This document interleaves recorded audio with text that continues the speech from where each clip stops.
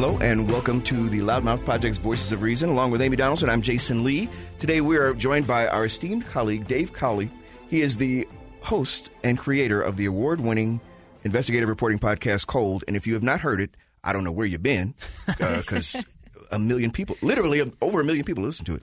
And today, though, we're going to kind of ask him for his expertise because at one time or another, we were all reporters. News and reporters. So we actually follow the news on a daily basis as part of our job. And we still kind of follow it. And the one thing about it is, addicted. Yes. I've just been thinking I need to ease up on the consumption of news. It's a terrible thing for a reporter to admit, but it is. There's a lot going on, which is one of the reasons why Jason and I wanted to have like a bit of a round table, because there's just so much happening in the news right now. So I want to start off with kind of political division, and we talked a little bit about this before we started this discussion. You know, there's always this, there seems to be this huge division between left and right, you know, conservative, liberal, black, white, any minority for that matter. And is there a way to bridge that gap as we move forward? Because it seems as though, at least from the I always say that the people on the ends who are making the loudest noises seem to be screaming at each other the most. They're just bumping heads. And there never seems to be this sense of, let's just have a civil discussion like we try to do on this show. And one of the things I kind of come back to is, for instance, I have a Black Lives Matter sign in my window.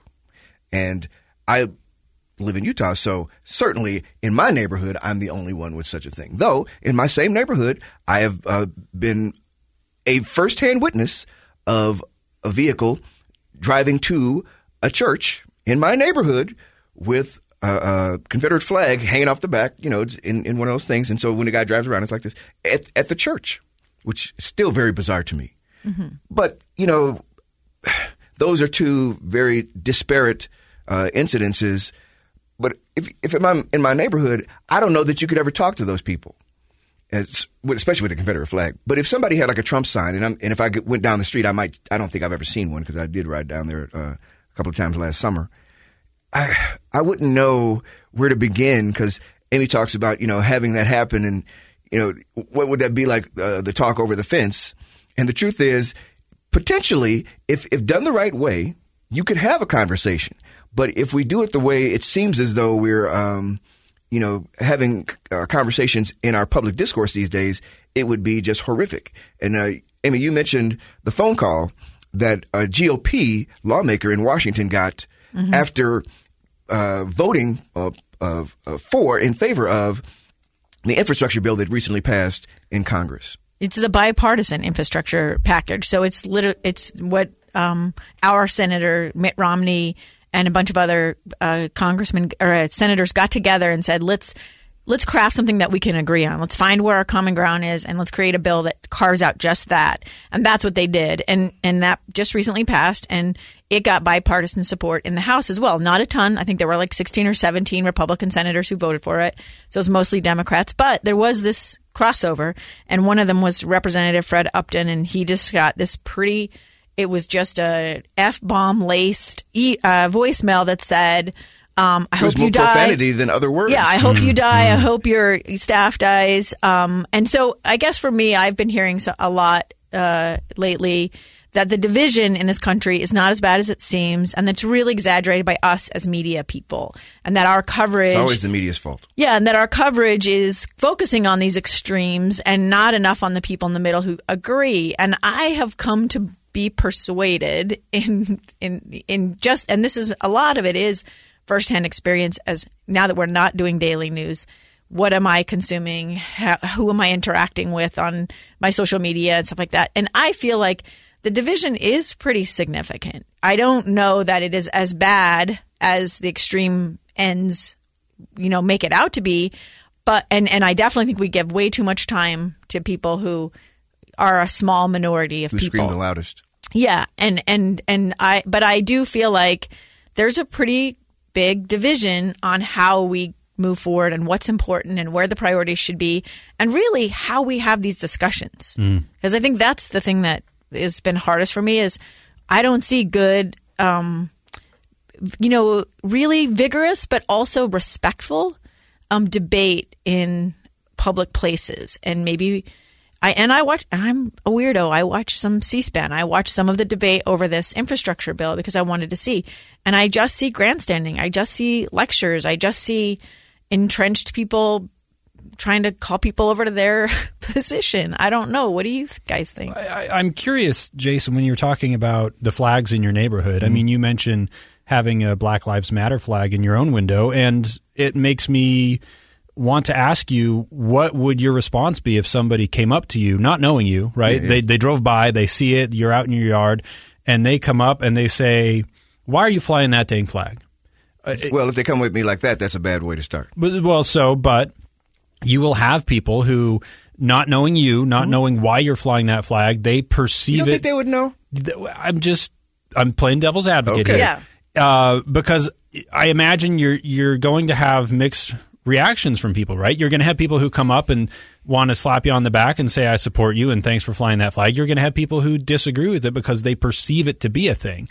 So if they come at you with that kind of energy, what do you do to try to turn it around into something where you are having that kind of a conversation? Well, first thing I would do is I say, okay, ease up, because if you don't start with a confrontational point of view. If you want a civil discussion, and so I try to whoever that person is, I say, okay, well, if you want to have a constructive conversation, I'm good. But if you keep with this attitude, we're not going to get anywhere, and then we should just move on with our lives. So I would try to dial it back a little bit, and hopefully, and I've used this thing before. It's hard to hate up close, generally speaking. If people really, there's always, like I said, these 10% of people who are screaming at you. But I don't really get people yelling at me or coming at me in a way that is disrespectful right offhand. So, and in my neighborhood, certainly not. But I would say that if they wanted to have a discussion with them, I'm good for that. Because I could explain, well, first of all, it'd be a very easy discussion to have because I am into racial and social justice. As a person who has been black for the last 56 years, I feel like I have a good sense of what injustice looks like, what it feels like, and what can be done to at least address it. Yeah. I mean, rectifying things is that's a whole other story. But I think I can do that in a way that is palatable to people in a way and can be constructive. However, folks got to be willing to listen. If they're not willing to listen, then nobody's going to get anywhere. And so, I mean, if I'm mowing my lawn and they have me stop doing that, if I couldn't get anywhere with that first line and trying to diffuse it, I just crank up my mower and keep on going. It's funny. I've been thinking a lot within the last number of days, couple of weeks, because the DOJ came out and had some findings regarding an investigation into the Davis County School District. And I went to school in Davis County. I grew up there, and it really had me reflecting back on my years. Now, granted, this was, more than 20 years ago that I was in high school, but you're talking about a part of this country where it is 97% white in these schools. And I could count on one hand the number of non-white students in my graduating class.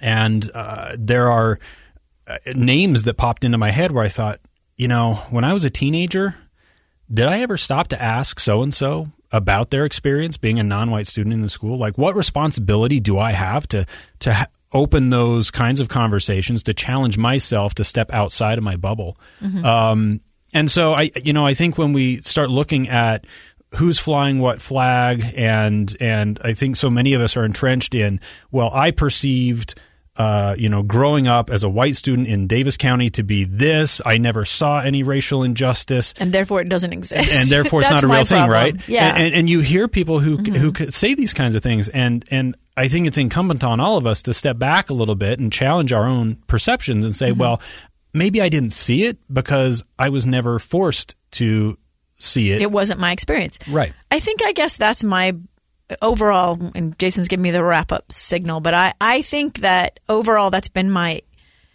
what's pained me the most the last month or so, and that is that there's not a lot of listening with empathy. There's not a lot of governing with empathy. There's not a lot of decisions being made based on what someone is telling you they're experiencing. If I tell you guys what having a baby is like, you have to trust me. I've had a baby. I know what labor is like. And I never will. Right. No, and so we've kind of Men and women have made this agreement. Like, we'll trust you. You tell us what's happening and we're good, right? So I guess I just don't see that kind of trust in our experiences. When I come to you and say, I'm experiencing sexual harassment, or Jason says, I experienced racism in a police stop, or whatever, we don't trust each other in that way. And that's what's really been causing me anxiety in the last little bit, especially in news coverage and public discussions. When we come back, we're going to switch topics a little bit and talk about something that's going to affect all of us for the next decade, literally, redistricting and how it's done in states across the country to gerrymander and make it so that one side keeps all the power all the time. You're listening to Voices of Reason.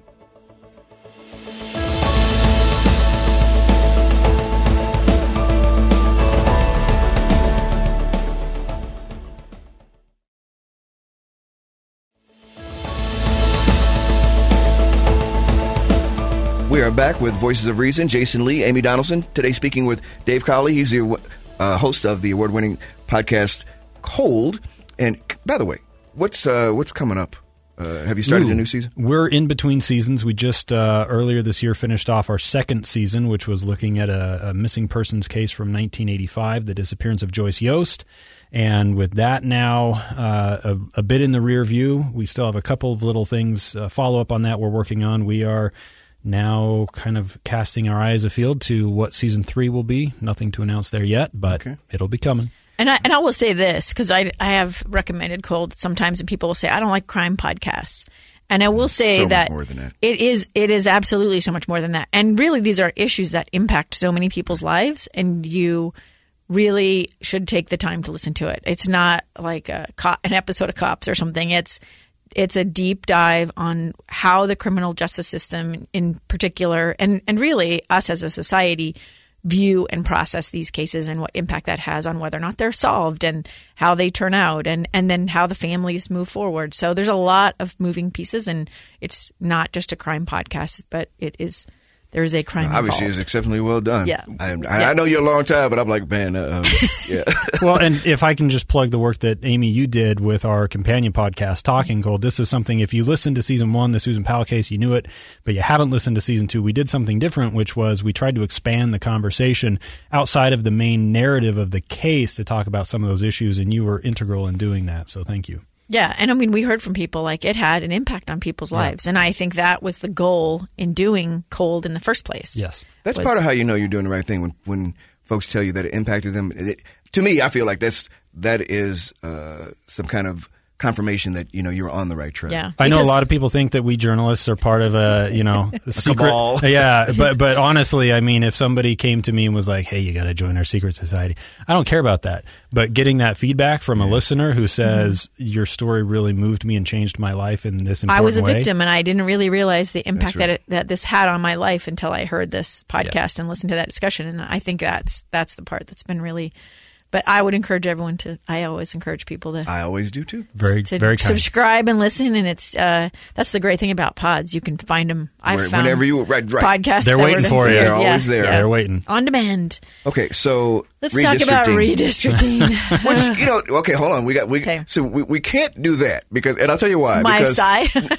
I understand why you sigh, but it's so important, and it literally shapes the way our politics looks for a decade, and this is from state to state, right? Mm-hmm. Because whoever the winners are, they get to, they look at the census and they draw and figure out how they want their districts to look.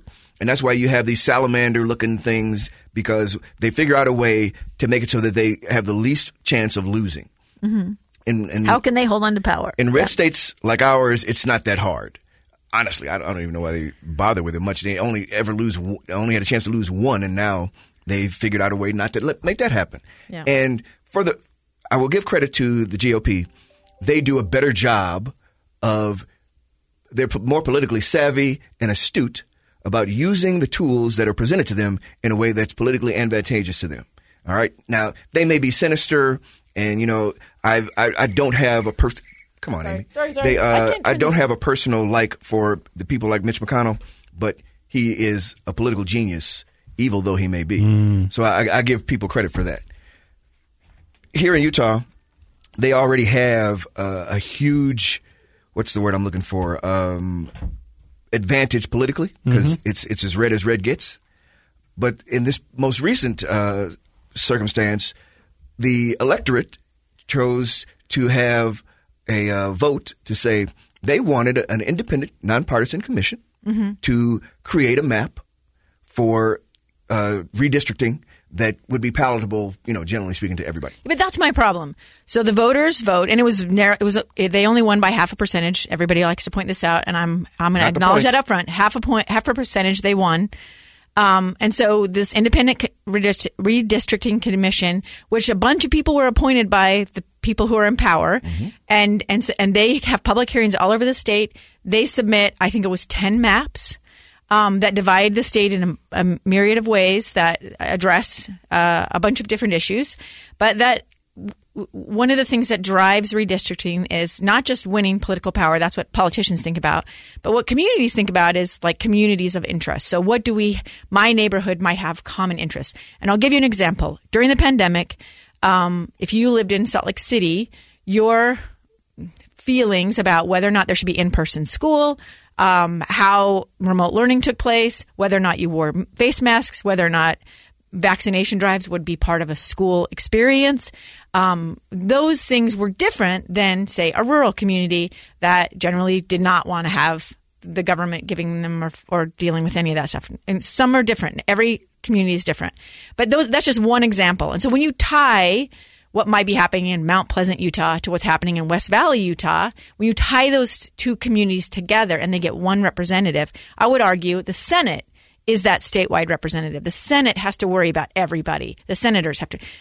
Representatives usually are very focused on their community that they represent. If you dilute it or tie these interests together that are very diverse, I feel like you take away the voice for the people who are already dealing with systemic racism and injustice, right? So you're already disadvantaged by systems that are in place. And now if you looked at where they cut these lines, every concentration of communities of color were cut in half, sometimes into 3. And I think that is my problem is even at the state level now, the representation for people in Rose Park is tied to North Salt Lake and now the avenues, which the avenues, that may not be a bad thing. But I just feel like what do the upper avenues and Rose Park – there are things that they're going to really differ on, right? Should they have the same representative? They can have the same senator. I feel like my frustration is voters did exactly what they're encouraged to do by politicians. They got involved. They went to public hearings. Some people submitted their own maps. Those people are very commendable. I did not do that. I just followed along. And then to have the legislature disregard all the work of this independent redistricting commission and just come up with their own maps in secret late on a Friday night, vote on it on Monday and Tuesday in a special session. I just felt like it was, and then I felt gaslit by a friend of our program that I really like, Governor Cox, when he said, if you don't like this, vote for people who feel like you, and just so you've now created districts that these people can't win, and you're telling them to vote for. How will we find representation? It's very chicken and egg. Yeah, exactly. Yeah. So, Dave? Well, and I think that's the frustration that people have in the process. Those who were – now, let's be honest. A large portion of Utah's population is not paying attention to this and does not care. Or in any state, because this is happening around the country, by the way. Yeah. You have people who, if they can be convinced to vote, they may go vote in the large general election in November. They're not voting in municipal elections. They're not following redistricting. Mm-hmm. But for those people who are engaged – I think that's a very common refrain that you're hearing, that people feel disenfranchised because they were under the belief that because of this independent redistricting commission, their voices would carry some weight other than has happened in the past. And suckers. What they've seen in this process is that didn't necessarily play out. Mm-hmm.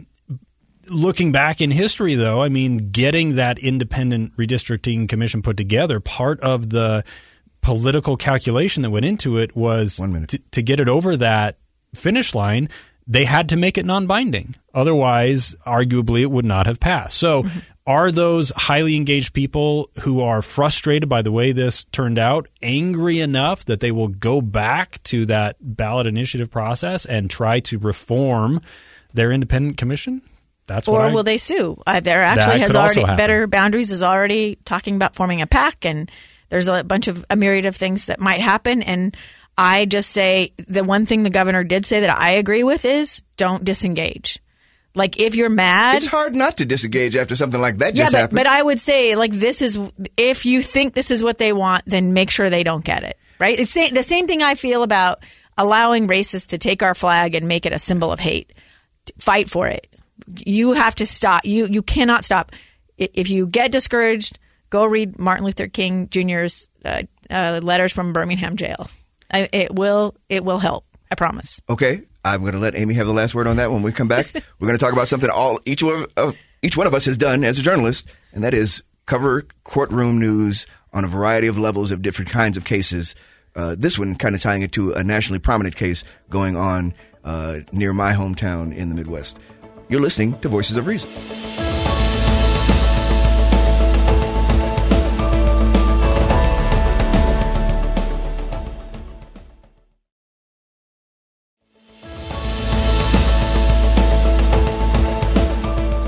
Voices of Reason, Jason Lee, Amy Donaldson, joined today by Dave Cawley. He's the host of the reporting podcast, the investigative reporting podcast, Cold. We're talking today about a variety of things going on and issues in our national dialogue and state dialogue as well.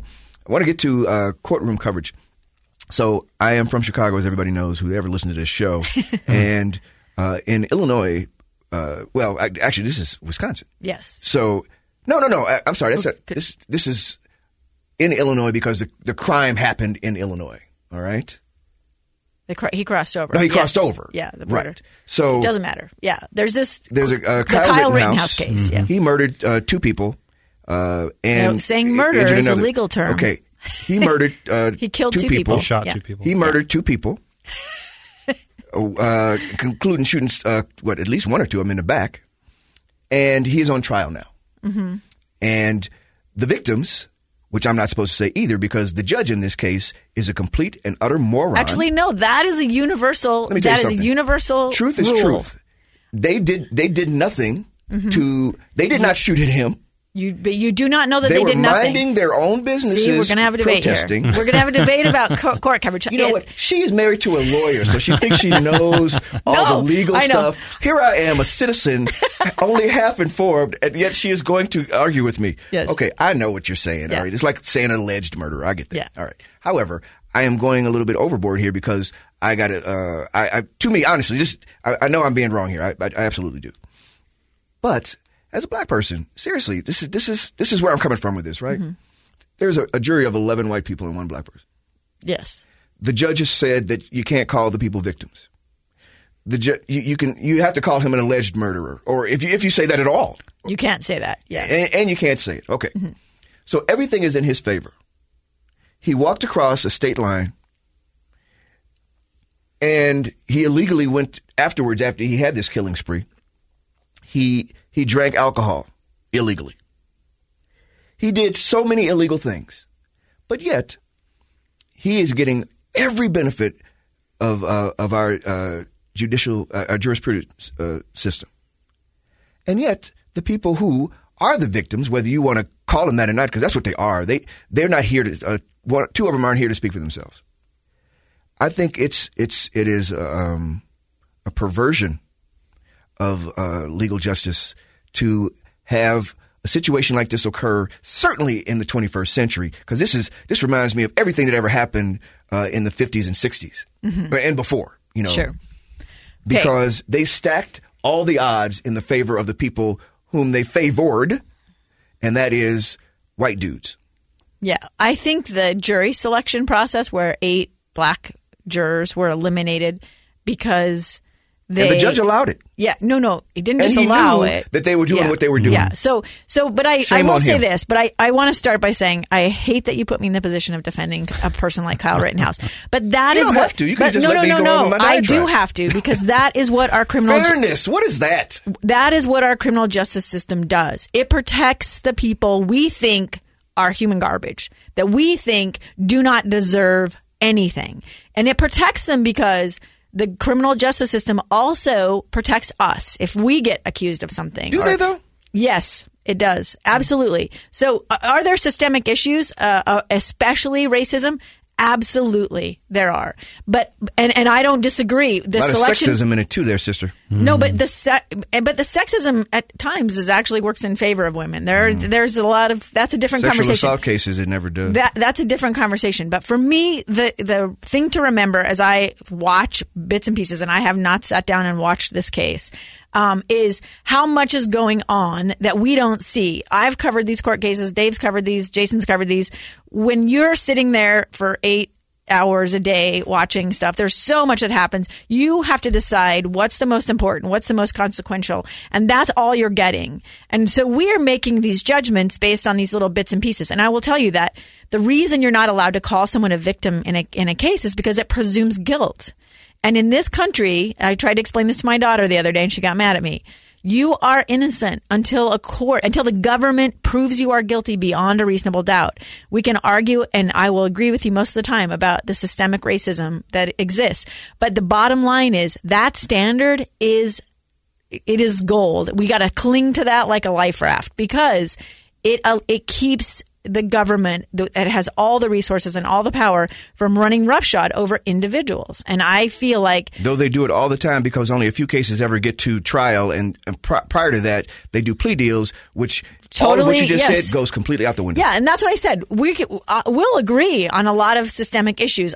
Our state just passed a bail reformation law that's going to be huge. It's going to really help people who are very disadvantaged by the system, some by race, some by socioeconomics. But it's actually going to get to, are people a danger? Because you shouldn't be sent to jail without them proving it just because you're poor, right? So but I just think reporters who are not covering this, or maybe they're getting bits and pieces, are tweeting out aspects of it that are misleading. And there are discussions happening from people like me and you that are not, we don't know, we're not lawyers, we don't know. And so I feel like I am not a fan of what Kyle Rittenhouse did, taking a gun, crossing state lines. He went from Illinois to Wisconsin to Kenosha. So he's from Illinois, but the case is happening in Madison. Yeah, and there were other people there. I've been to these protests. I've seen the people carrying guns, and I just think we really probably need to have a discussion about how much worse things are going to get after this, all across the board. Well, I think one of the interesting things, though, is the way all three of us, having covered trials in the past, it's changed so much because of the prevalence of video. With this Rittenhouse case, I think many of us saw that video immediately after the event happened. We probably made judgments in our own minds based on what we saw, what we think took place based on that. And that's a very different situation than maybe in years past, when I'm thinking like something like the OJ trial, right? Where that trial is covered bonkers beginning to end because everyone's glued to it, because every motion, every movement. Before that, they didn't have so much of the information, right? Like now in the public, we get so much of that before a case ever gets to trial. And so you have factions who are watching the trial already prepared to be outraged or to applaud the outcome. We're not listening to it to absorb factual information or to say, oh, wow, that's not what I thought took place. We don't think there's anything new for us, right? Right. Like you can't tell me anything. I've already made my mind up. I do think one other issue that will come out of this trial, and maybe the Ahmaud Arbery case as well, which is happening simultaneously, is that this idea that you get to kill someone if you're scared. Like, you put yourself in a bad position. You go, I mean, if that was the standard, I could have killed a lot of people in my time, because as a woman walking around downtown by myself, there have been plenty of times where I've been scared. Well, and here's an interesting point. It largely went unnoticed, but the state of Utah actually changed its law within the last year regarding shooting or killing somebody in self-defense. And they placed the burden of proof on the prosecution. So it used to be that if you killed somebody and you were charged with murder and you went to trial, it was on you to prove that it was self-defense. That has changed. The burden of proof is now on the prosecution. So if you go and say, well, you're charging with murder, but I killed this person in self-defense, the prosecution now has to prove that it wasn't for that case to go forward. So we're in a period in our country where these forces are changing. Well, and I think you hear a lot in these officer-involved shootings, right, where people will say the officer feared for his life or he feared for the life of other people. Now I'm hearing this in the Rittenhouse thing. I was afraid. I was scared. Well, he's 17 years old. He's in this crowd of people. There have been times where I've been in a crowd where I thought this is not going to end well, right? But I am an older person. I have experience. And I just wonder now, like, is it going to be okay? Because we all have open carry everywhere and, to just shoot people because you're scared. And I think this is going to be dissected and it will absolutely be appealed regardless of what happens. It may not even get to the end. We may even have a mistrial. I think the judge's phone went off and somebody pointed out that music is... It was a song from the Trump opening? Yeah, well, that Trump also uses. But I think there are just so many little things that people are dissecting and looking at that for me, as a person who values sort of some elements of the criminal justice system and would like to see us reform others, I worry about what we respond to, like what we latch on to. Like, honestly, Amy, you and this whole idea of civil dialogue and fairness, I'm really having a hard time with that right now. When we come back, I want to go back to my diatribe. I don't know what we're going to talk about, but I'm sure it's going to be interesting. I think it has something to do with, again, civility and equity. What show is this? Oh, Voices of Reason.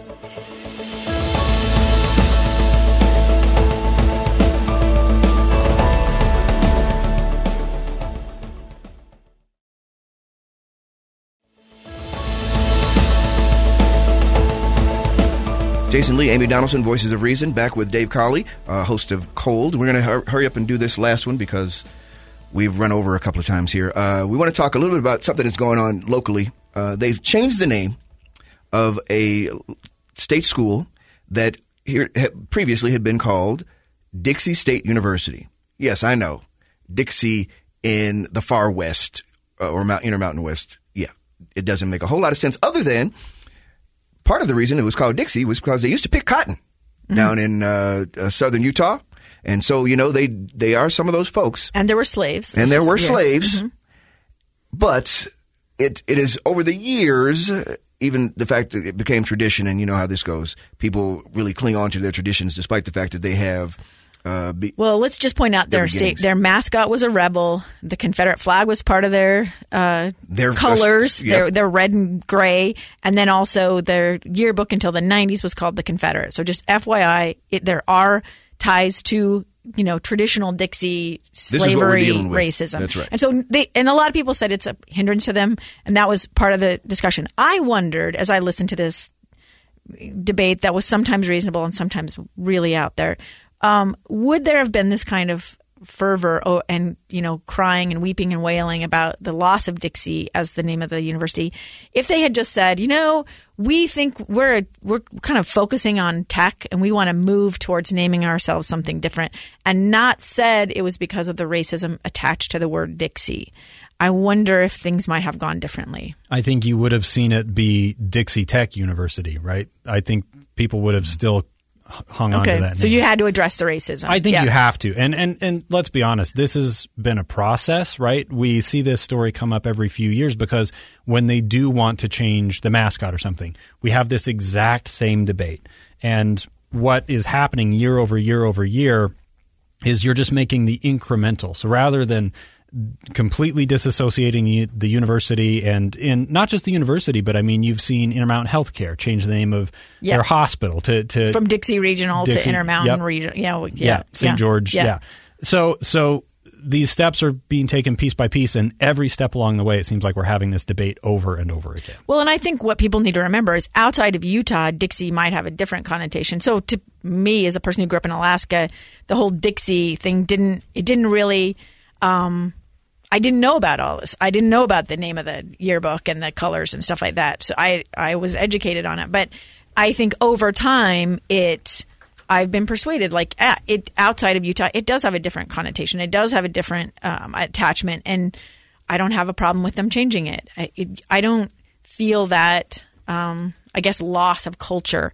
I think you should ask yourself, what part of your culture do you want to honor? What part? I mean, there's definitely some things in my family history I don't want us celebrating, and then there are parts I really want everyone to know. Right? I think that's sort of where we're at with it. So we're joined now in the last little segment by the host of Inside Sources. The horse. You're calling me a horse behind now. Are you, Jason? Sources.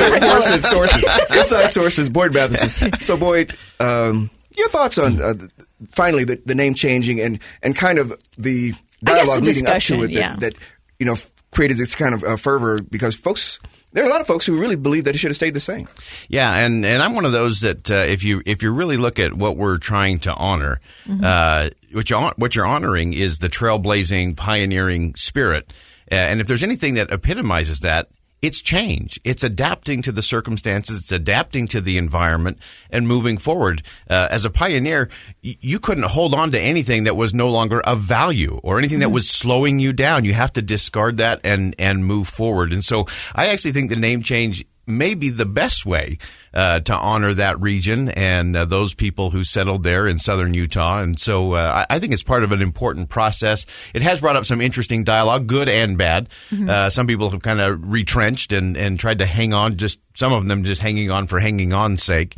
But to me, it's more important about what is next. And if it is going to be an influence not just regionally, but nationally, and that really is the vision for that institution. It's really worldwide. You can't do that. Yeah, it's really globally, and I think there are definitely reasons for that. But I asked these guys a question, and your thoughts on this.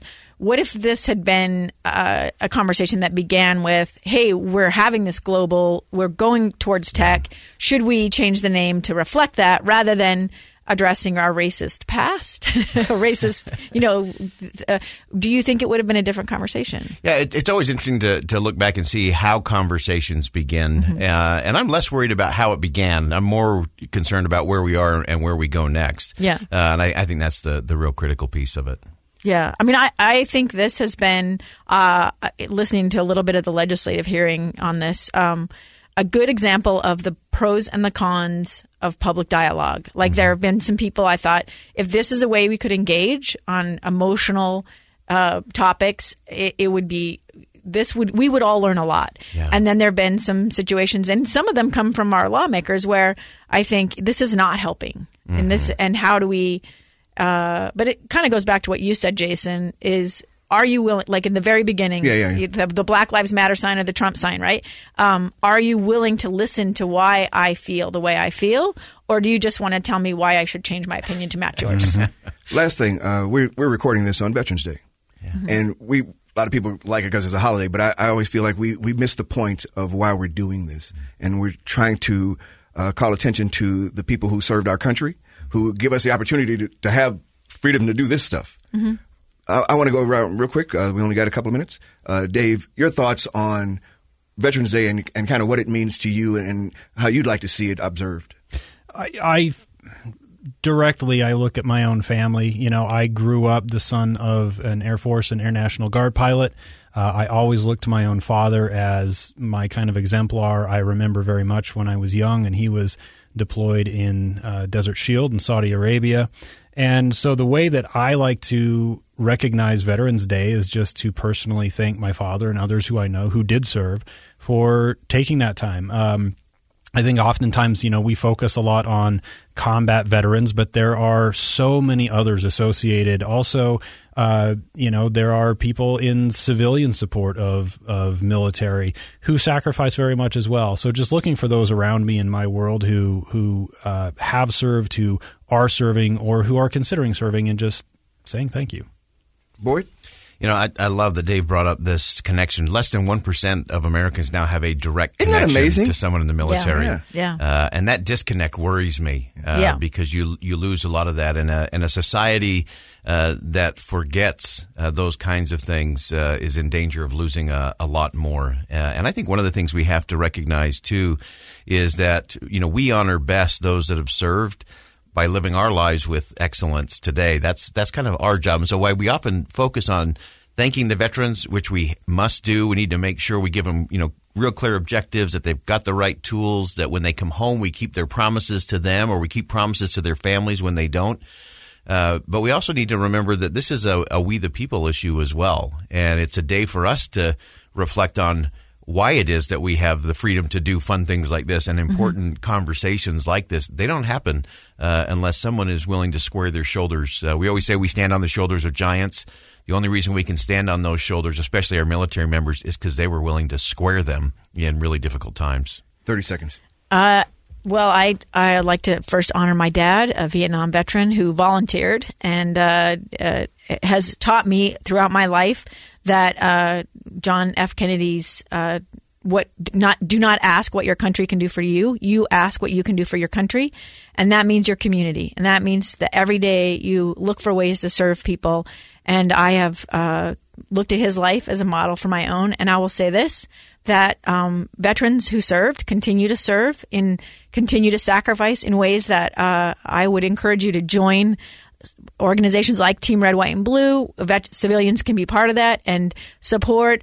Ask people to go to get a lunch, coffee, whatever, when bills come up that pay for benefits for veterans, including hearing aids or they're doing a study right now on specific cancers for guys who have sicknesses from the Middle East. Support those measures and again, just look for ways to serve in your community. I want to say thank you to my father, who's not hearing this because he won't wear his hearing aid. I'm really mad at him for that. But we both have the same dad. It's true. His brothers and relatives of mine and friends of mine who served, I am always grateful to you, and your sacrifice is never taken for granted. I promise you that. Thank you so very much. Join us again for the next episode of the Loudmouth Project's Voices of Reason.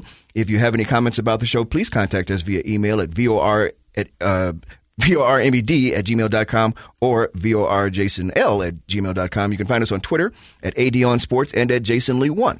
Our show's Twitter handle is at VOR Podcast. Check out our Facebook page, and you can also find and subscribe to free episodes of our podcast in all the places you find interesting content. Be sure to review our show as well. We love that, getting your feedback, and also it helps us grow our audience. Until next time, along with Amy Donaldson, I'm Jason Lee. When you engage in passionate debate, do your best to keep your dialogue civil. Try to be the voice of reason.